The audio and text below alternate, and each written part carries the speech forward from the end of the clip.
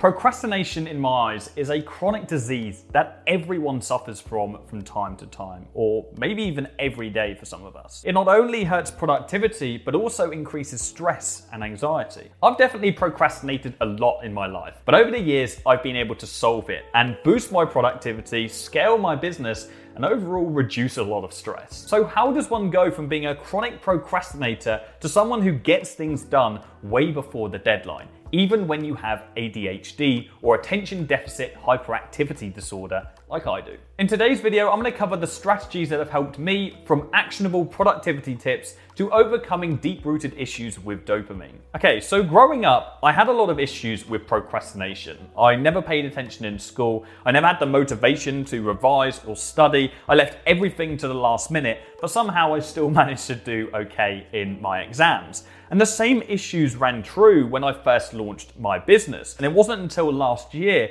that I understood that I suffer from ADHD, or attention deficit hyperactivity disorder. Okay, now I'm not somebody to label myself, but I was trying to figure out why my brain works in this way. So I took a test online and I was off the chart. I then wanted to take 4 more to validate that, and I broke their scales as well. And so I then spent a lot of time looking into ADHD and ADD, trying to understand it and see how I could make sure that procrastination wasn't something that was going to get the better of me, how I could eliminate it to the best of my ability without having to use drugs like Adderall or Ritalin. And that's what I'm going to be going through in this video today, how I have managed to squash procrastination, or at least keep it at bay within my life, so I can remain a top 1% performer. Now, we need to understand that procrastination has a close relationship with dopamine, and so it makes sense that that is the place we begin. Now, dopamine is a neurotransmitter in our brain which essentially acts as a reward center. When we fulfill certain tasks, we are rewarded with dopamine, which feels like a hit of pleasure.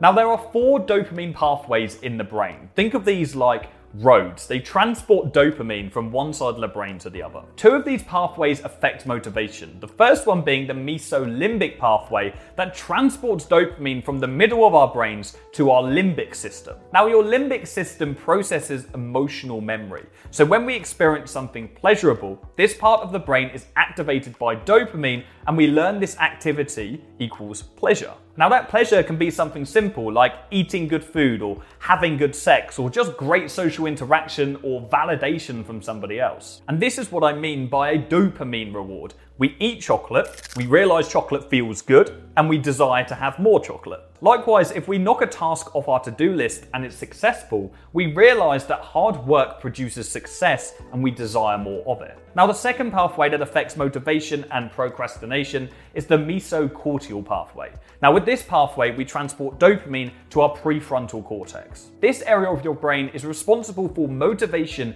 and functions like working memory, general thinking, and decision making. With ADHD, this pathway is impaired because we have less dopamine transport protein to carry dopamine across the pathway. It's like a supply chain issue in the brain. The truck can't carry the load. And so we're not getting the same signals to give us reinforcement for motivation, for thinking and making big decisions. And this ultimately results in less ability to stay motivated to actually get tasks done. So we're more likely to fuel ourselves with dopamine from the mesolimbic pathway relating to pleasure, like sitting on our phone for a couple of hours, scrolling through TikTok, looking at dog videos.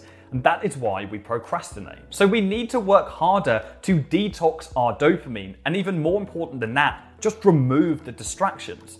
So how do we do that? Well, the first thing I would recommend is not keeping your phone anywhere near you whilst you're working. In fact, have it in a different room. And for those of you that are thinking, well, I've got a business where I need my phone, get a separate phone and don't have any social media apps on it. Only have the apps that you need to get your tasks done. Our phones are like a dopamine machine. That's how they are built. That's why we are addicted to them, and we are addicted to apps like TikTok, where people have spent millions to understand the human brain and understand how to trick people to be addicted to the dopamine they're getting from their phone. So our phone is cancerous to procrastination. And the most efficient way to cure ourselves from that addiction is by removing our phones from our eyesight entirely. I hate it when I see people with desk setups where their mobile phone is mounted next to their computer. They don't even need to be on their phone, but the brain is sending signals to their limbic system. You're getting rushed with dopamine telling you to pick up that phone and start scrolling through your newsfeed, because that is how they are built. Remove the phone from sight entirely. I actually have a safe in the corner of my room where I put my phone, so if I want to, it's a chore. There's a barrier to get my phone. I have to put in a code and take it out. Now that barrier is enough to stop me from checking my phone, even when my brain is sending me signals and giving me dopamine to do so. So get rid of it. Now what we're mainly talking about here is social media, and just by getting rid of our phones, we're not getting rid of social media, it's on our laptops and on our computer.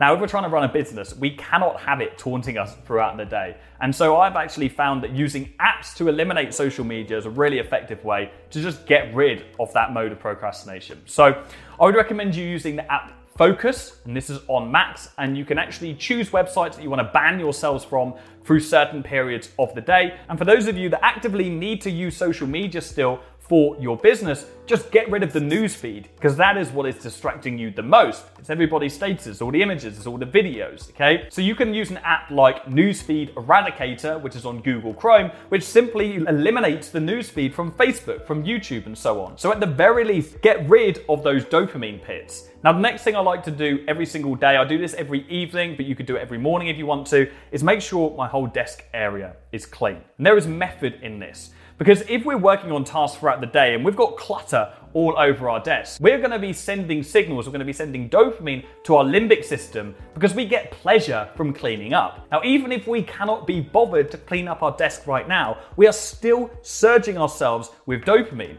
And so we're thinking about getting away from our current task, which isn't pleasurable for us. And so we might not even clean up in that instance and distract ourselves, but we're going to trigger that thought and we're going to procrastinate in some other way. Maybe we'll go call a friend and it will turn into an hour conversation, wasted, or we'll go into the kitchen and we'll eat something that we don't need to eat just to avoid the task we're working on. It's the triggers that we need to look out for. Even if we don't have the intention to clean when we're thinking about it, it triggers us to procrastinate in a different way. So once I've done that, I make sure that I can always see a filled-in must-do list. This is different to a to-do list where people just put all these tasks that actually can wait, that aren't actually priority tasks. A must-do list is as it sounds. It's the tasks that you must do on that day.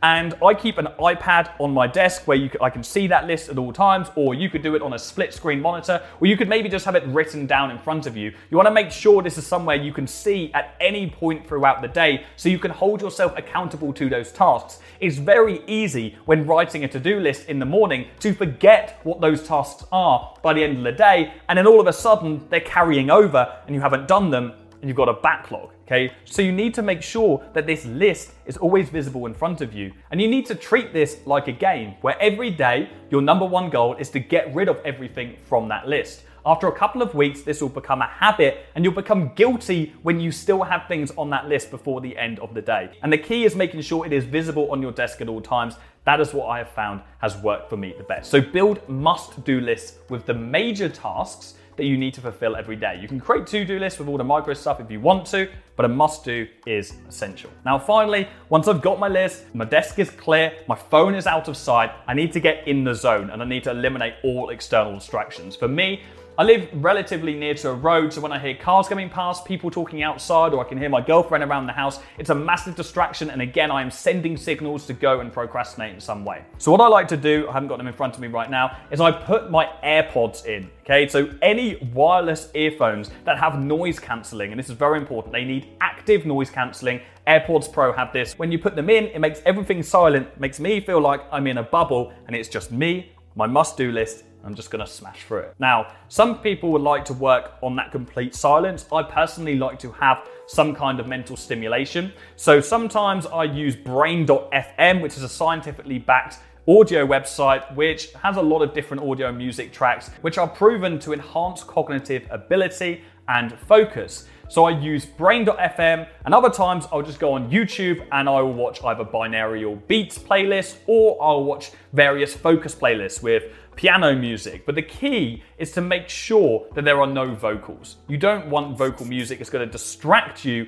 and your mind is going to be on the words instead of the task at hand. In fact, I'll put some links in the description of videos and playlists that have helped me, that I listen to when I am working. I'd recommend each and every one of you trying that out, but make sure they are active noise cancelling earphones. So guys, apply all of these things and you'll get twice the work done in half the time. I promise you that. And if you think I've missed anything, you've got any further ideas, things that work for you, drop them in the comments below, and I'll see you all soon. Cheers.